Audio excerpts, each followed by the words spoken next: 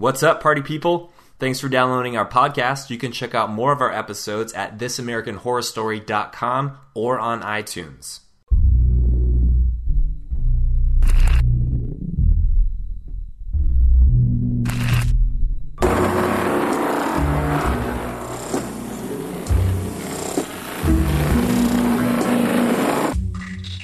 Hello, everybody, and welcome to This American Horror Story, an unofficial podcast about the FX hit show American Horror Story. I am your host, Tyler Moss, here with Chris Husted, my co-host. Chris, say hi. Hey, everybody. We have a lot to talk about tonight, but first, I want to raise a toast to our most recent episode. Chris, what are you drinking tonight? You know what? Tonight I have Cabernet Sauvignon. I am out of bourbon, and I'm also a little tired from the working the elections last night, so I'm on wine. You know what? That's kind of funny because I am out of bourbon as well, so I'm drinking a Malbec. So I guess we will toast, you know what, in honor of Sister Jude and her new wino problem. Well, her new old wino problem. We will toast to that as we begin. Cheers to communion. As always, you can check us out at thisamericanhorrorstory.com and email your questions to thisamericanhorrorstory@gmail.com. But let's go ahead and dive in. Chris, any initial comments you'd like to make before we get into the kind of blow-by-blow? Not much, really. I guess the only thing that kind of stood out to me is we saw a lot, again, of our female leads here, our female characters, and I find that kind of inspiring in a way because of the election last night and how many, how we've grown as a nation to have, I believe it was 20% female representation in the Congress. So definitely a big up and a cheers to the women for taking over some seats in Congress representing our country. To the ladies. To the ladies. And at that note, let's dive right in. Now, I want to point out that we, for the first time so far this season, started the episode in the past, which I'm wondering if we are just supposed to recognize that the present storyline is gone completely because our characters are both dead there. Right, what happened? So, that's done and gone. Old news. We're now in the past, which is fine with me because we're jumping to the chase quicker here. We start off with Sister Jude is going to visit the new patient. She walks in and it's a woman who was set off by some anti-Semitic remarks in a bar, and so she attacks some people with a broken bottle, I think I heard. That's right. For their anti-Semitic slurs. So, Sister Jude asks her if she lost somebody in the war, meaning World War II, obviously. And the woman just starts whistling, which I found to be kind of creepy. Yeah, I didn't get that. I feel like maybe our listeners might be able to clue us in on that. I'm not sure what she was whistling. If anybody has any idea, go ahead and email us or something like that. But we're creepy nonetheless. Then we jump from there to kind of a storyline we're picking up from last week. Dr. Arden is injecting our nymphomaniac, Shelley, Chloe Sevigny, with some sort of serum. She asks if she's going to die, and he says something about her probably living forever. I think we can obviously we saw at the end, but we can pretty much determine at this point that he's turning her into one of his creepy rasper things. A rasper, that's right. Yeah, poor Shelley. She didn't do anything wrong except love, that stuff. I would like to point out here that I predicted her demise in episode 1. You did. So, good call to me. I'm going to toast to that as well, and you just take another drink here. Right. Do you think that means anything, though? Like, taking the nymphomaniac and turning her into essentially a monster? I don't want to get too deep here, but does that represent something of what we do as a society, perhaps? I think that's a deep read. I think it's a very... makes sense to me. Right. Definitely makes sense to me. I don't know if that was intentional, but regardless, I think you definitely hit on something. So we go from these kind of opening scenes, we go through the credits, and we start off with back in the bread molding station, which is becoming a popular setting for us here. Grace and Kit are kind of talking in there, and Grace notices that Kit's been beaten around a little bit, and so we see that he's been beat up by Dr. Arden. He's got the cut lip. Right, because Arden is still freaking out that somehow Kit is a covert agent for the KGB or for something, and wonders how what happened to that weird spider alien thing that crawled out of his head, right, or his neck, yeah. Where it went, and so he takes some X-rays and stuff like that. But we have a really interesting kind of scene here where Kit's really starting to question his sanity, basically. And at this point, he says something to Grace that your story is who you are in this place. I thought that was a pretty significant line. I mean, what did you think when you heard that? Right. When I first heard that, and I seen Kit become basically a little subservient to this idea that maybe he is crazy. Maybe all these people are right and he's the wrong one.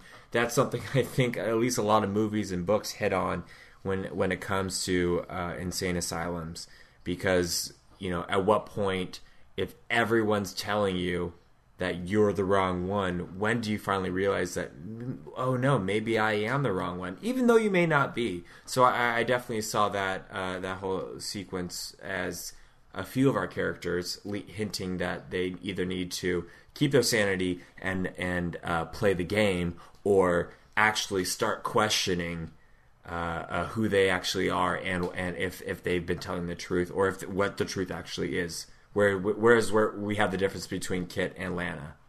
Absolutely, and I also think that with that statement, your story is who you are. We're talking about a place where clearly, the asylum itself is meant to beat you down. It's meant to treat you as something subhuman, and so I kind of felt like maybe what he was saying with this a little bit is like, your story is is what gives you identity in a place like this, where everybody is treated basically like an animal.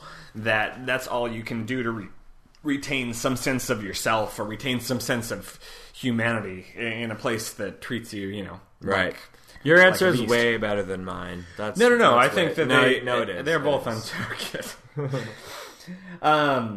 So now we jump into Grace's story. We finally get to hear a little bit about her background. Now she tells him... Oh, Lizzie Borden. She tells him that she was home on her farm. She hears a noise. It sounds like the early hours of the morning. She's in, her and her sister are asleep in the bedroom. She hears a noise, which is clearly an axe chopping body parts. Sneaks down the hall, opens the door, finds a man attacking her father with an axe. She screams, runs down the stairs as he chases her. She hides in a closet, only to find that there's a big pile of chopped up body parts dripping right behind her, which is apparently her stepmother. She says that essentially her sister, it was her sister, and this was her sister's lover who was killing people, that they wanted to take the farm, and so they killed the mother and stepfather and framed Grace, basically, right, to get the farm. According to Grace. Right, and so she's innocent. We have this whole sob story, and she gives us a line about how she felt so free riding her horse, which I'm not sure what the relevance really is of that at this point, because she brought it up again later. I feel like we'll see something more about that later on, I would assume.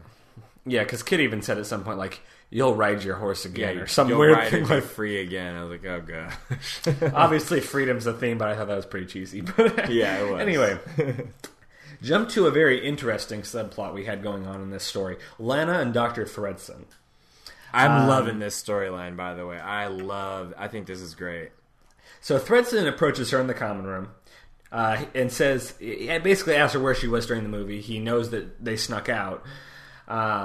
We have a flashback to the movie night when they were all soaking wet and, drunken Sister Right. Jude was stumbling up and down the aisle. Clearly it's obvious that they snuck out because they're sopping wet compared to everyone else. Exactly, and he's pretty observant, so he noticed that. But he says to her that it's okay, he's not going to tell anybody. He realizes she doesn't belong here. He wants to help her. He sees himself in her. I thought that was an interesting comment. I wonder if that's hinting at something in his past. I guess we'll see. Right. But he wants to cure her lesbianism. Mm-hmm. Now, when he originally said this, I thought he was insinuating that she would have to have sex with him to get out of there. You thought that, really? That's what I thought right there. Oh, I didn't. That was clearly a misread, but obviously that sex was a part of it. So we'll go into that a little bit later when we go back. Right. Here we But are. that's back I got to that dead impression sex. of it. Yeah, definitely a major point in this episode. I did write down though when he was speaking to her, he called her thoughtful, intelligent. Like he was pretty much nailing all the characteristics that the viewer has seen Lana be, or Lana. Yet he still thinks lesbianism is a mental disorder. Absolutely, but he Wait, sees so, her I mean- as sane. It's interesting. It's an interesting dynamic. It is. I mean, he seems to be still the most reasonable of the, people in authority in this story, but even he is flawed in his logic. So, I mean, just goes to show no one's perfect, I guess. As He said he was, or no, as Jude says she was later on. This is way later Right. on. We're all sinners. So back to the common room. We have our new patient writing a letter to her sister, somebody, reminiscing about a past experience in which she was confined.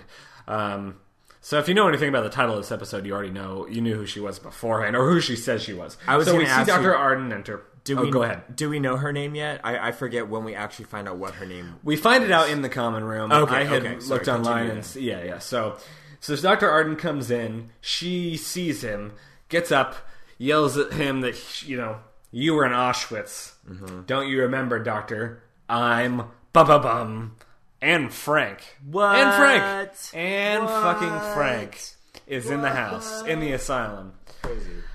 So that was an interesting development out of nowhere, but I guess we kind of had a feeling that Arden was potentially a Nazi. Listen, we have aliens, we have zombie monsters, we have a serial killer, we have exorcisms. Why not throw the Holocaust in?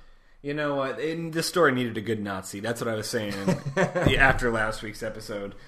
And I'm glad that we got that. Right. So, How in the hell are they going to have a season 3 of this at all? They're using every horror movie trope in this season, I feel like.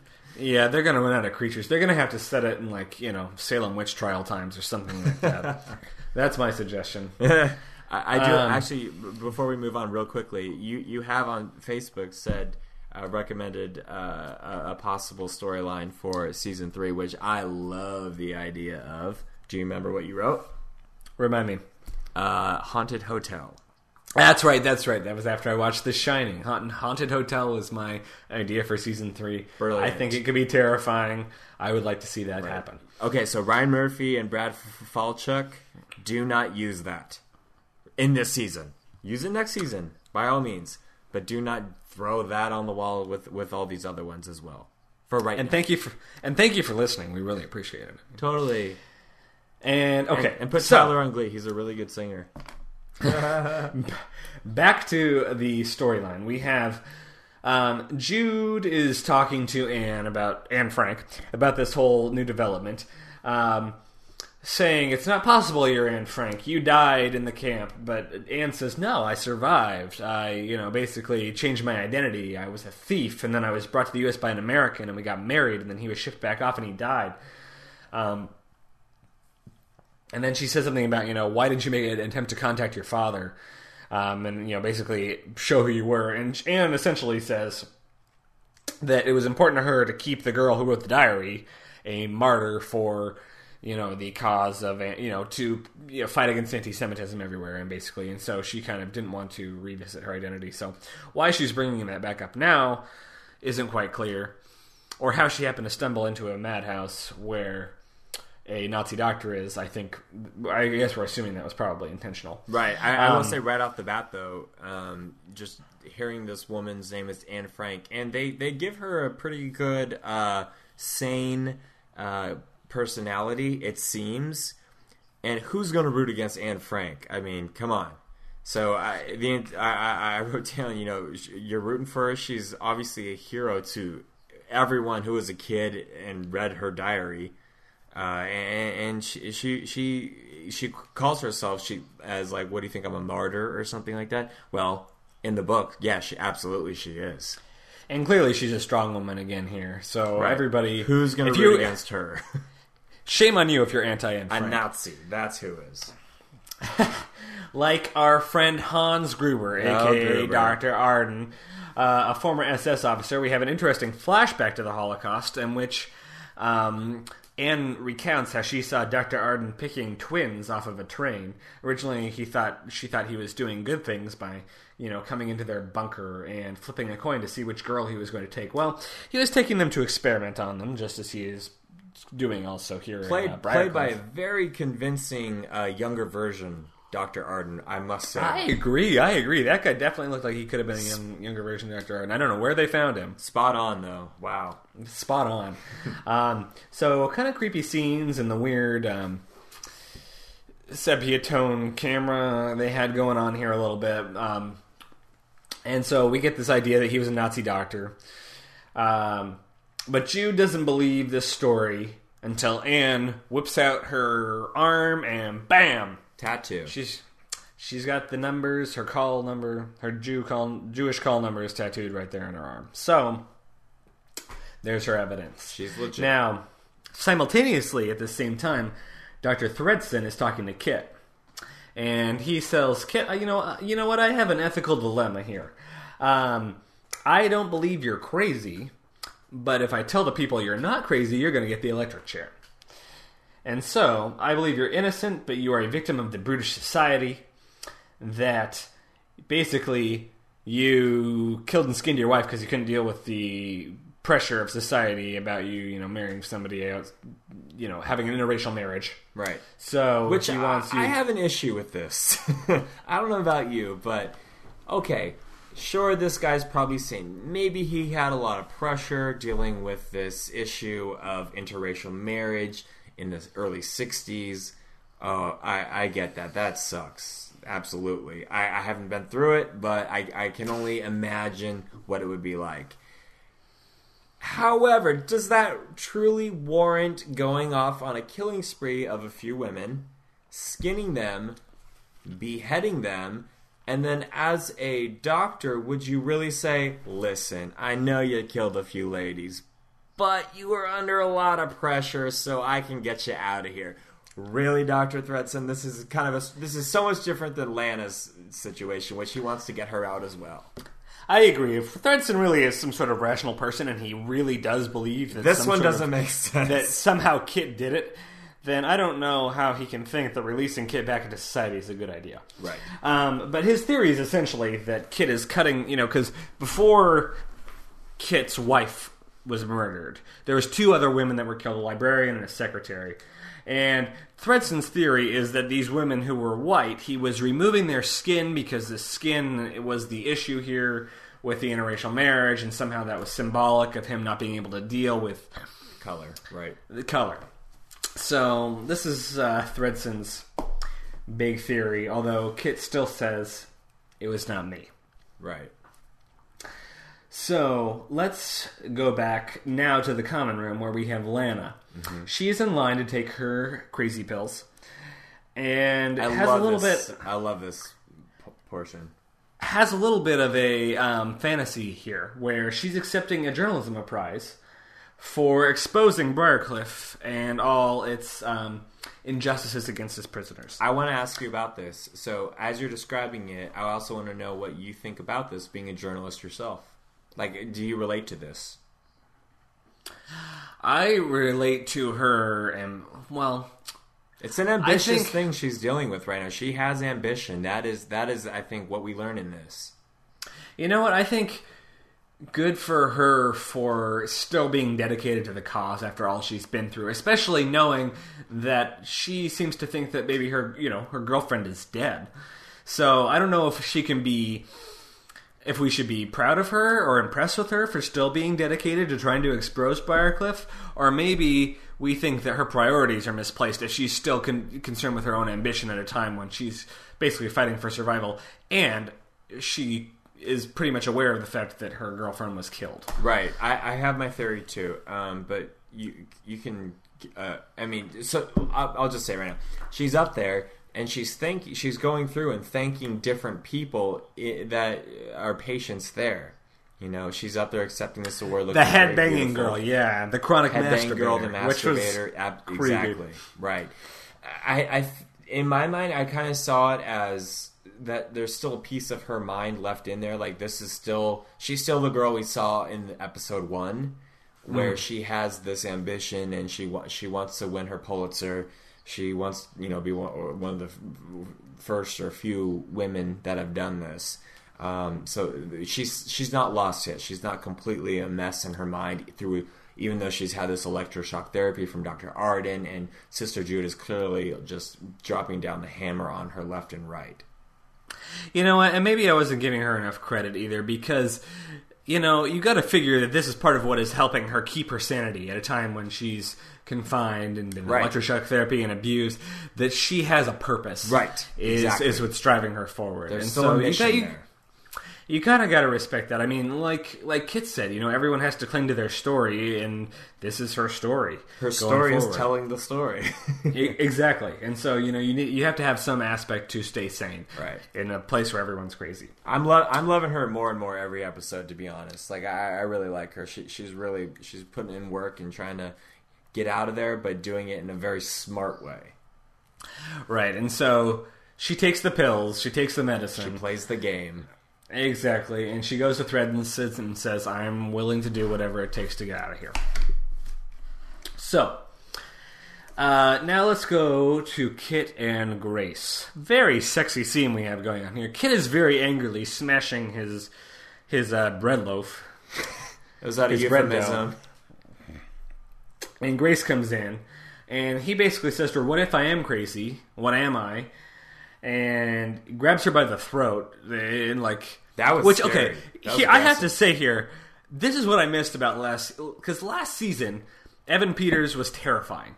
I thought that he was such a creepy, not know what he's going to do character, and so far he's been kind of goody two-shoes this season a little bit, which I've missed the creepy aspect of him. And so I liked this little bit wild card Kit thing going on here a little bit. Right, you gotta keep us guessing a little bit. So he grabs her by the throat, and she says, I don't care what you are.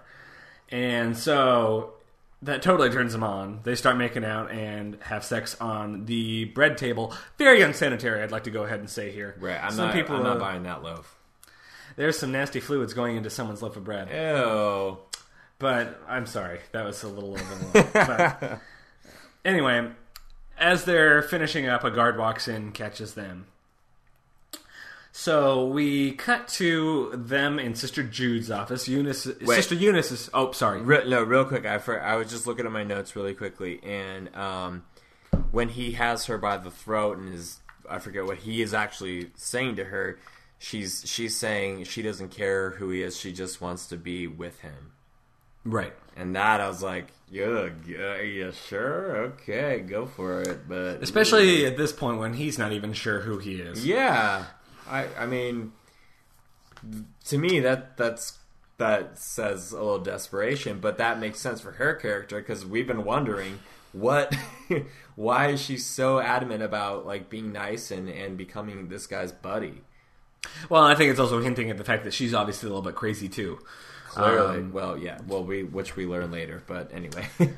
Right, and so we go to Sister Jude's office where after they got caught. Where Kit and Grace are waiting patiently to be punished. Sister Eunice is helping to pick out the cane. Oh, dear, Eunice. They're about to kind of get going. Well, first, Sister Jude makes this favorite quote of the night, right? Are you talking about the serpent and the apple? Oh, I was talking about the one after that. Oh, trying to make a murder baby? Oh, yeah. We're talking about? I was like, oh my gosh, that's hilarious. A murder baby? A murder baby, which is actually, I thought, a little bit of a call out to last season. I agree. Yeah, that was great. But so she says that we're going to be looking here at sterilization, potentially, for Grace and Kit, so that way they stop their mating. When a guard comes in and says, oh, there's some detectives here to question Dr. Arden. And so they're interrupted. Eunice asks if she can walk Kit back. Grace leaves with the guard. Jude leaves to go see what's up with Arden. And Eunice pulls out a file and throws it down in front of Kit and says, you know what? Grace might not be exactly as innocent as she pretends to be. Right, which is, if we know that she's possessed right now, Eunice, that is, what's the purpose of this? Why would she want Kit to see Grace's evil side. I'm feeling like Eunice's function here is to just pit people against each other and kind of create general havoc. Although, I mean, it kind of ends up connecting them in a way, but we'll talk about it in a couple minutes here. Right. Now to Sister Jude walking in on Arden and the detectives. We find out that Dr. Arden has been accused of roughing up a lady of the night, who, as we'll remember from 2 episodes ago, there was the prostitute that just wanted to get her business done with, but he wanted to cook her a nice dinner and then do some dirty work in the bedroom. She needed to act like an actual lady to him. Well, not just a lady. He had her dressed up like a nun. And we see something we didn't see before, though. Earlier we just saw her, she stumbles across these creepy photos in his bathroom. Not only were there creepy photos, but there was some Nazi paraphernalia in there as well that we were not aware of in the past episode. Right. And so Arden says this is all a lie, but Jude hears this Nazi stuff and is thinking, well, maybe Anne Frank is not so crazy. In the meantime, back to our very interesting storyline of Thredson and Lana. Thredson is showing Lana a slideshow of naked ladies, and Lana is vomiting into a bucket. This is not because of the naked ladies. I'm assuming it's because of the morphine, although I'm sure that being subjected to that over and over again is not helping. I don't know if it's more. It's definitely something that's making... I mean, he mentions it. It's aversion therapy. So he giving her something that's making her physically vomit to these photos that would normally stimulate her or turn her on. He says he's training the body to be physically repelled by certain triggers. I'm thinking Clockwork Orange, except instead of a musical cue here, we're having a naked lady cue. But it's not working. And he brings up a picture of Lana's girlfriend. Right, I forget her name. I mean, I know that Clea Duvall is the actress, but I forget her actual name. I will say, okay, never mind. No, you let's finish this segment, but okay, no matter what. Anyway, he quits it really early. If this is truly their first session, it looks like it's like a 20-minute session. He's like, well, this isn't clearly working. Not that I'm not advocating this, by the way, people. Listen. He does give up. He does give up very quickly, which I think we can consider a positive. Funny, but in order to move the story along, it's not working. Yeah, no kidding. She cries when she sees the picture of her girlfriend. She asks for more morphine. She continues puking. Right, and where did you get this? And he says, well, when I went to your house. Ooh. Right. Which so he clearly was digging through her shit a little bit, which is a little bit weird to begin with. But then he says, okay, it's time for the conversion party. He brings in this a guy model that's also a patient. Right, exactly. But I would like to note that he has long hair. For a man, this is a very... I mean, there's feminine aspects to this guy. You know what I mean? He has the... True. He has somewhat of an androgynous look. Exactly. And so maybe it's kind of Thredson's idea, like, okay, this is our in-betweener to get you from A to B here. That's funny. Also, I would like to note that Thredson's a little bit of a perv, kind of given these instructions. It was weird. And I mean, it kind of makes sense for... I mean, he keeps a calm, cool, and collected face, and he's composed the whole time. But the way he delivers his lines, like... I don't know. Did you know did you write it down what he said about, like... I did. Okay, so he says... He tells Daniel to disrobe. And then Lana's not feeling it. And he says... Well, first you need to touch yourself. Because she says, I don't have to touch him, do I? And he says, no, you can start by touching yourself. And then he tells her to focus on his genitals. I was cringing at it. I was like, this is so uncomfortable. Then he says, you should try to touch his member. So I think she said tumult. Oh gosh, what was it? I can't believe I'm Googling this right now. What I wrote is that he tells her to touch the guy's member, and then he says, "Try to relate the pleasure. We're all rooting for you," which I thought was a very funny line. Yeah, that was the awkward. Like, oh gosh, this is so awkward. And then she pukes again. Yeah, and says, "Oh, I can't do it." And he says, "Well, this is not going to work clearly." Yeah, but tumescence. That's what she says. Like, try to relate that pleasure to his tumescence or whatever. And tumescence, if you don't know what that means, Google it. I'm not saying it on here. I didn't even catch that. I'm going to have to go Google that now.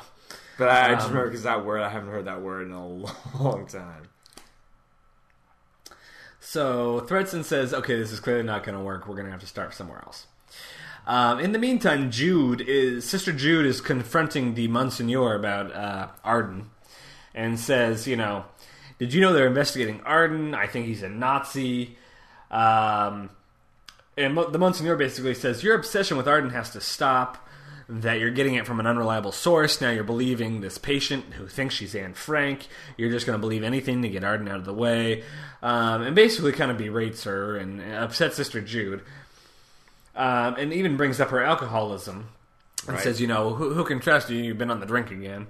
Why don't you go and pray on it? Well, then Jude leaves. Cut to Arden. He gets a phone call while he's cutting up Shelley some more. And it's the Monsignor. And he says, they're on to you, so if you have any skeletons in the closet, you better clean those out. Well, he does have one, and she loves sex. So we realize that our Monsignor is not very pure either, and he happens to be in cahoots with the Nazi doctor. Exactly what I wrote, in cahoots. That's what I have here, in cahoots with 2 exclamation points. Yep. So Arden's going to have to be cleaning out his closet, so to speak, here. So Jude is very unsure of herself at this point because she doesn't want to upset her Monsignor, but she's pretty determined to do something about Arden, the Nazi doctor. So she's out in the woods with Mother Superior. Who knows where Mother Superior came from all of a sudden? Right. I've never seen her yet, but there always has to be one. So. Well, yeah. But they're walking through the woods, and she tells her about Arden being a sadist, being a Nazi. And Mother Superior gives a very feminist kind of retort about how men are always reacting out of fear for their own mistakes. And they want to cover their tracks or wherever, which I thought was very interesting for a culture that is supposedly so subservient to, it's a patriarchy. Right. We'll call her Tammy Baldwin of Wisconsin, the new congresswoman. But Mother Superior makes it pretty clear that she is a fixer for this sort of situation. I'm thinking a Breaking Bad style fixer here, but we'll see what happens. But Mother Superior has somebody that's going to get involved. We don't know any more about that at this point in time. Right. So back to our cells, where Eunice is bringing Kit back to his cell. And Grace says, are they okay? Did they do anything to you? And Kit says, why'd you lie to me? You killed your stepfather, your father and your stepmother. There was no weird deal going on with your sister. It was you. And Grace says, it was me. You got me. She gives this story. Now, I think the way the story went is that she says she was her father molested her from childhood. And she tried to tell her stepmother, and her stepmother basically brushed it off. And did she say she gave her candy or something like that? I don't know if I misheard that line. Oh yeah, she gave her candy to keep her quiet or something, or just to appease her, basically. So after so many years, Grace had enough and killed them both with an axe. And so we kind of see the scene replayed with Grace as the killer. Which I wanted to ask you, are you familiar with the, it's not really a nursery rhyme, but it's a little poem about Lizzie Borden? Have you heard that one? I am. Okay. Lizzie, that's it. Yeah, so this reminds me completely of Lizzie Borden because she says that it's her stepfather and stepmother, I believe. Well, fill in our listeners on the story of Lizzie Borden. Okay, so the poem is, Lizzie Borden took an axe and gave her mother 40 whacks. When she saw what she had done, she gave her father 41. So it's about this girl that kills her parents, but who is a real historical figure who really is in the 1800s. I think it was 1800. It was 1800s, yeah. I think so too. But she was acquitted for it. I remember, she got away free. But anyway, that nursery rhyme or poem has been a big staple in growing up in American history, essentially. So I really truly think that this Grace's storyline, even though she's French, is inspired by Lizzie Borden. It sounds like. And interesting that her name in real life is Lizzie Borchardt or something like that. I mean, it's surprisingly close. Is that her last name? Oh, good call. I don't remember what her real name is. That might be right, though. That sounds right. Well, we'll follow up on that in a few minutes, but I'm pretty sure that her name is Lizzie something. Not that obviously that's the actress's name, not the character's name. Right, but it could be an inspired story. Lizzie Brochere, Brochere. Whoa, that's creepy. So, whoa, Lizzie Borden Brochere. Interesting. That's all I'm going to say. Right. Interesting. Anyway, so she says that she was molested. She killed her family. And then she says to Kit, are you repulsed by me? Have I opened your eyes to who I really am or whatever? And he says, I'm cool with that. I admire you. Hell, I don't know if I'm crazy or not, so why not? Cool. I might have killed my wife and 2 other ladies. So now, Cool. we're at a place where these were supposed to be our protagonists here, but now we're not really sure about either of them because I don't really blame Grace here because clearly she was molested, and I'm not advocating murder. Well, so she said. I'm not. Yeah, well, I'm just saying this whole storyline. So she says she already lied once. That's true. Unreliable narrators, you can't necessarily take them for their word. But which is so frustrating as an audience. I love it because you never know. But same thing with Kit. So we kind of have a parallel storyline between Absolutely. these two, and maybe that's what draws them together a little bit. Right. Back to the common room. Lana is kind of laying in a chair, clearly spent after her whole puking naked picture session. Thredson enters. He apologizes to her. He gives her the photo of the girlfriend to keep and basically says, I'm going to take you with me when I leave next Friday. No matter what, I'm going to find a way to take you with me. You don't belong here. So I think that's something we're going to follow up with next episode, is whether or not they make it out. Obviously, they're not going to make it out because we would be losing 2 of our characters here. It'll be interesting to see what stops them, but it was nice to have an episode where they're all like not trying to escape. Yeah, no actual escape attempts took place at this point in time.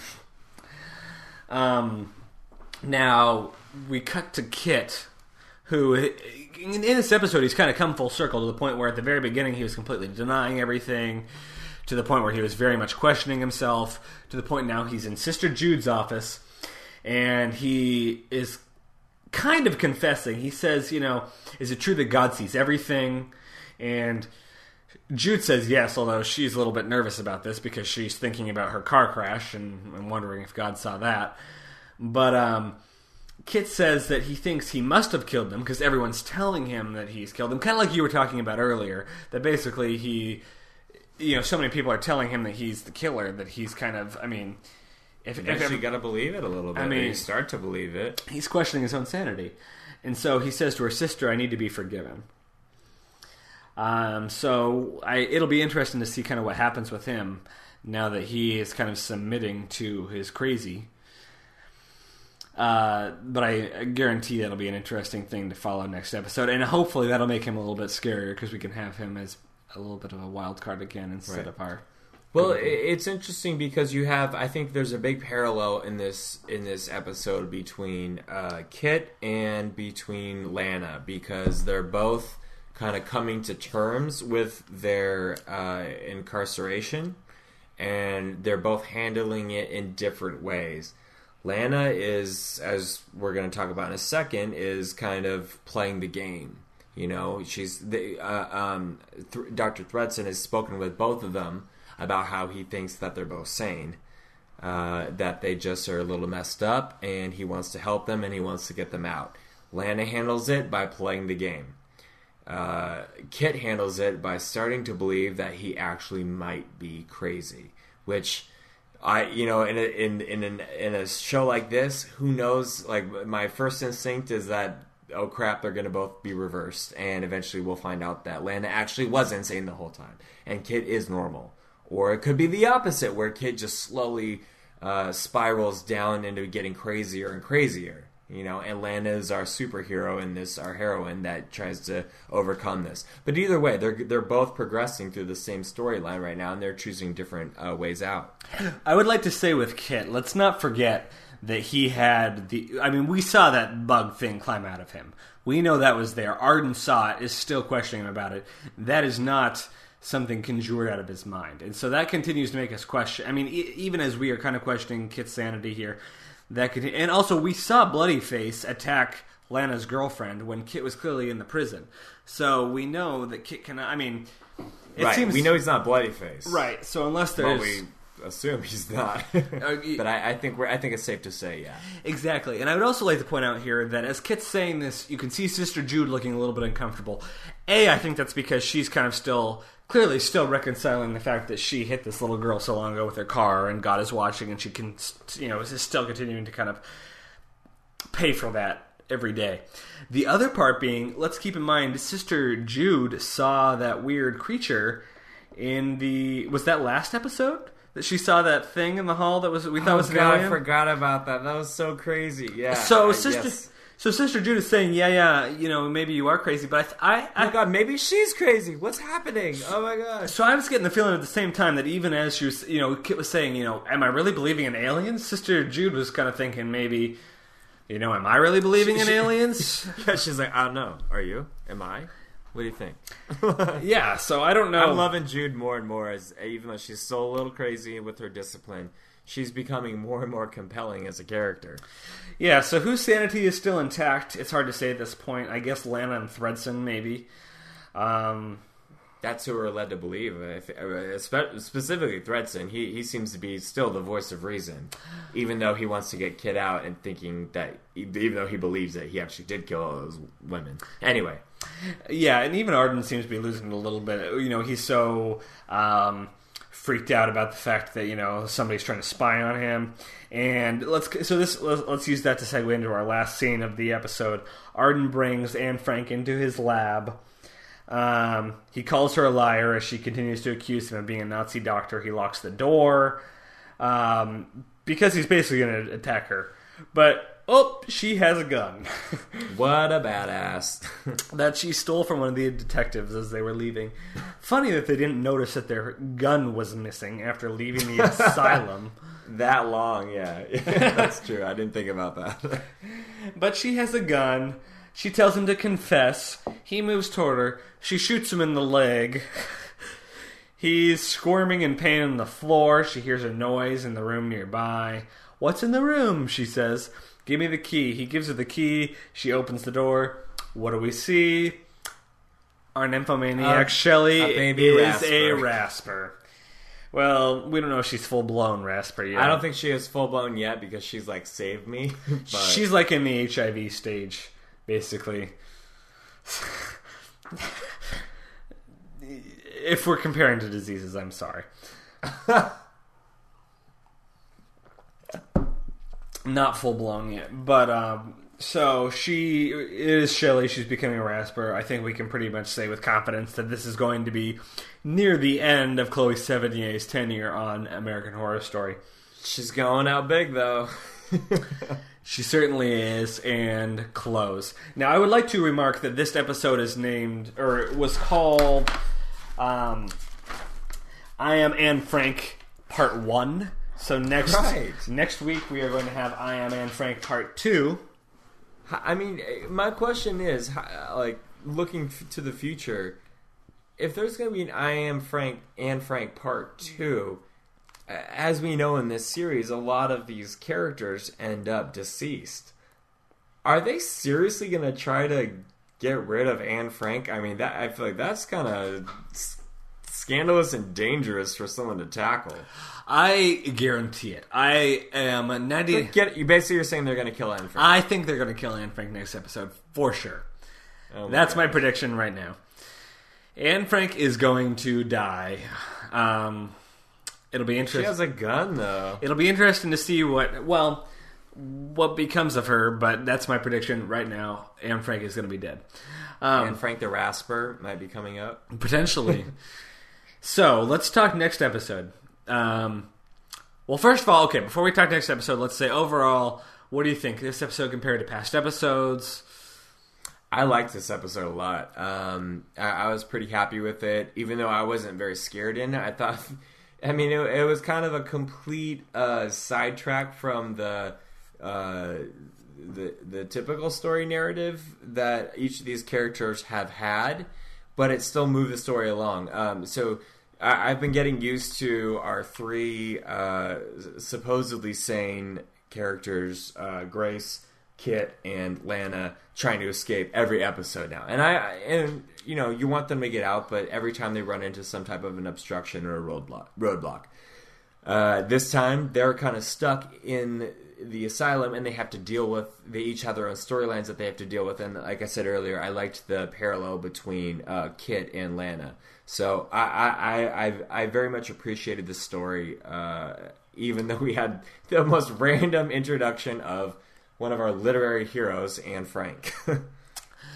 Definitely out of the blue. What do you think?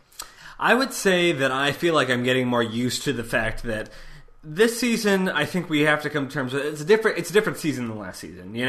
There's different characters. It's becoming a different show in a sort of way. Where this season, with all these different storylines, it's not as consistently scary as last season. Where every episode, I felt like there was like it was slower moving. There was like a build up to a scary moment. There's a lot more going on in this season. True. I'm not saying that's necessarily a bad thing at all. It's just different. And in a lot of ways, this show is becoming. The plot's a lot more intricate, and I think they're doing a good job. I think the plot was really interesting in this particular episode, and it's becoming more of a well-scripted drama, I would even say. I agree. I think it's moving a little bit further away from the horror aspect, although clearly that's still something that's going to continue, but becoming more of a drama. I agree.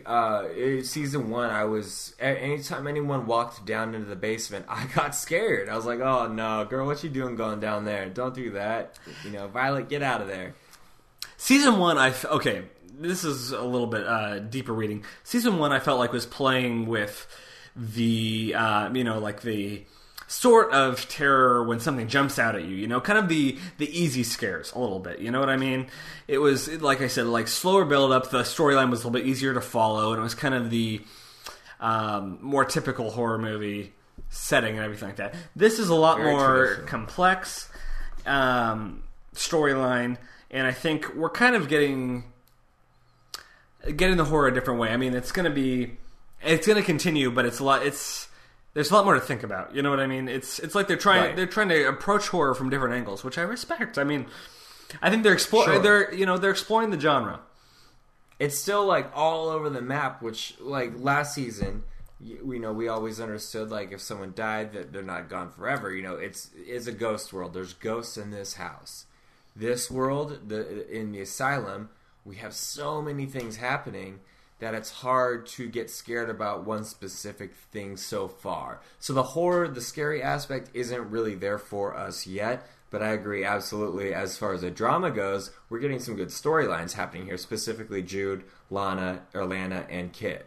And I'm very impressed at how quickly these characters have developed, because we remarked before that we thought it was a little bit crammed on the front end, that there was a lot of exposition in the first few episodes, but now as we're kind of getting into it, and you got to keep in mind, they have one season to... it's only tell a whole story. Exactly. It's only 13 episodes to tell a whole story. You don't get seasons and seasons to get to know these characters, and so it kind of makes sense that it's a little bit more front loaded. But now, you feel like we're pretty quickly getting invested in these characters' stories. Right. We have a lot of background for them. This is episode 4, and it feels like we should be, episode 10. How much do we know about Sister Jude's past? How much? Arden, we're still learning things, but we've seen him in so many crazy situations. Right. We've seen, Kit and Grace continue to develop, and Lana, too. We've seen these characters evolve within a 4-episode span.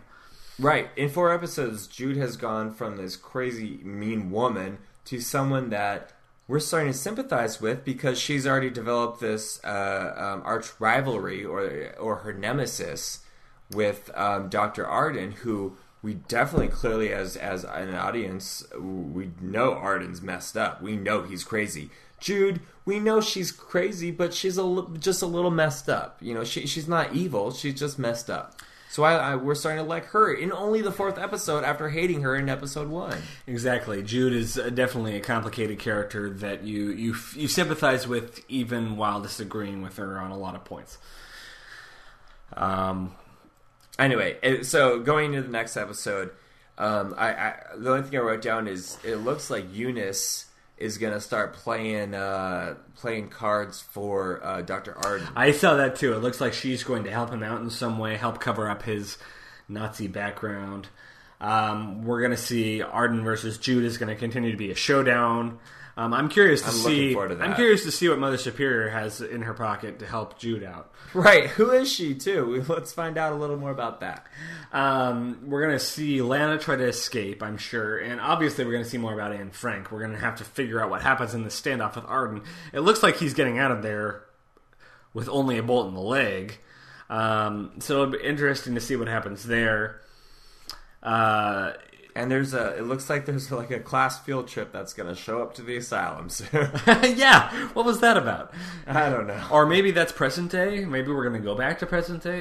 They looked pretty 60s. That's good, because I would really like to leave present day behind at this point. Yeah, well, obviously we're going to have to go back to it at some point. I don't know how it's going to tie to figure out time traveling bloody face. We're going to have to return at some point, but our characters are dead now, so I don't know.